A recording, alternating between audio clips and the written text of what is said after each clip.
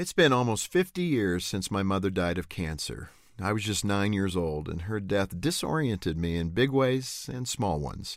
Her passing marked the abrupt end of my childhood. I think of my mother all the time. When I close my eyes, I can still see her bright and cheery face. But it's been a long time. It pains me to even say it, but I no longer hear the sound of her voice in my head. I have no scratchy recordings, no home movies, just a few old snapshots in a box, all now frozen in time. Although her voice has faded, the things she said to me have stayed with me and shaped me into the man I've become. She told me everything will be okay. My mother was an optimist, always choosing to see the glass as half full. She always reassured me. Even when she was dying, she wanted me to believe that things would somehow work out for me. My mom had a broken marriage and few resources, but she was happy. She encouraged us to count our blessings and to see opportunities, not just problems.